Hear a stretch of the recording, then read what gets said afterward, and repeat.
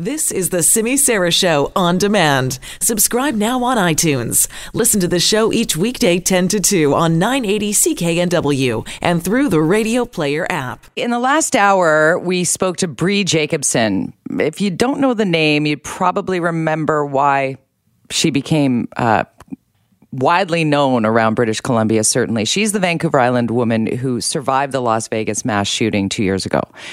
And now, while the owner of Mandalay Bay, where America's deadliest shooting took place, they're actually settling up to 2,500 lawsuits, $735 to $800 million worth being paid out. Now, Bree Jacobson is not one of those taking part in this legal action. She opted to not. And I've posted on my Twitter feed my conversation with Bree, and she explains exactly why she, as a Canadian, was not part of the class action lawsuit. It is very complex and could have found her owing legal fees to U.S. lawyers if it all shook out in one of many ways. She had been forewarned not to take part, and she's healing in different ways.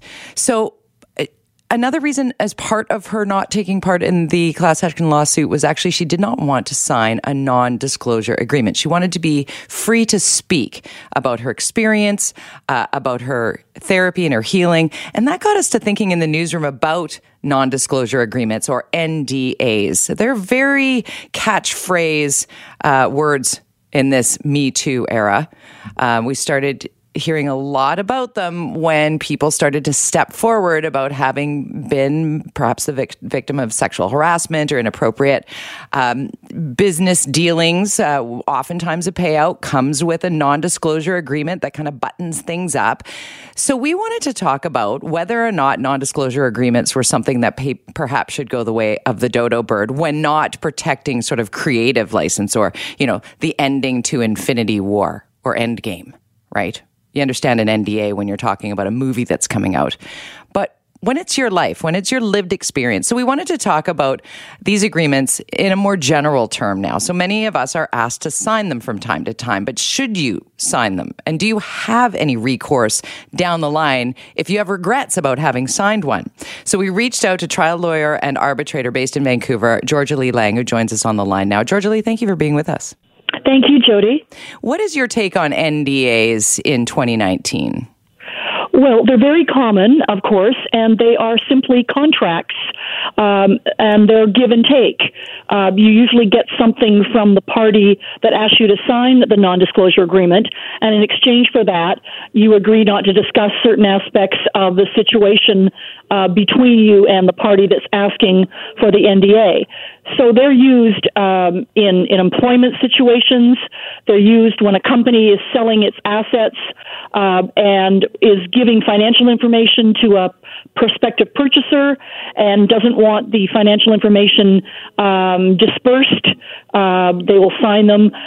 Personal services contracts are quite common, where a well-known or a notable person or a celebrity will have people working in their home who may be privy to confidential information.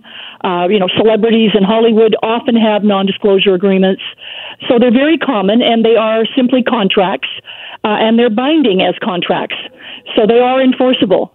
And that was one of the discussions that we were having in the newsroom. It's like if somebody has an inappropriate exchange in this Me Too era, let's say it's a celebrity with someone who turns around and says, this is a Me Too situation. And they say, I don't want that kind of noise. Here's $25,000, sign here. If that person who was wronged, who accepted the $25,000, down the line decides, you know what? I've seen that celebrity do it since then, and I feel that is wrong. I should have stepped forward. What is the repercussion for the individual who signed the NDA? Should they disclose what happened to them publicly? Well, there are significant repercussions, and we have an example. If you look south, you may recall that Stormy Daniels allegedly paid a certain amount of money for having an affair with President Trump. Right. And she received funds. I think it was about $130,000. She signed an NDA, and she was suggesting that she was going to breach that. She did not.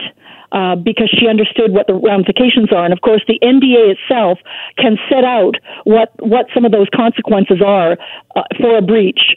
And she had legal counsel. You may remember the infamous Michael Avenatti. Avenatti, yes. Avenatti, yeah, yes. Right, thank you.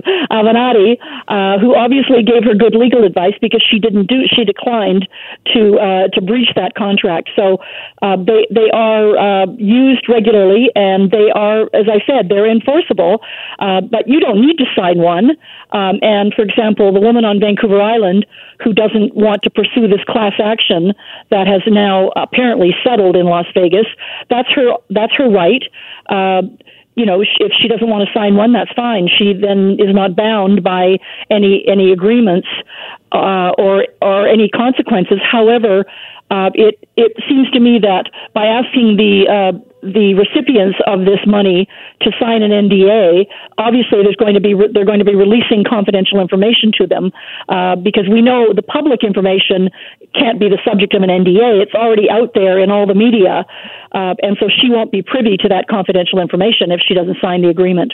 So in this day and age, if you have somebody slide an NDA and a check in front of you, legal advice is probably a good idea prior to signing? Well, absolutely. With any contract, if you don't get legal advice, then the contract, there could be a suggestion down the road that there was some unequal bargaining power, or the contract is not fair, is unconscionable, is a term in law. So there's a number of ways to get out of a contract, and I would think that the person offering the NDA would insist that the person signing it got independent legal advice. And with the era of Me Too and someone who has signed an NDA, if they were to come forward, would it just be the check, the dollar figure that they accepted in exchange for their silence, or could it be greater than that? Oh, it could be much greater than that. I mean, it depends on the contents of the NDA, right. But there could be penalties included in the NDA and damage awards, so it could be pretty significant.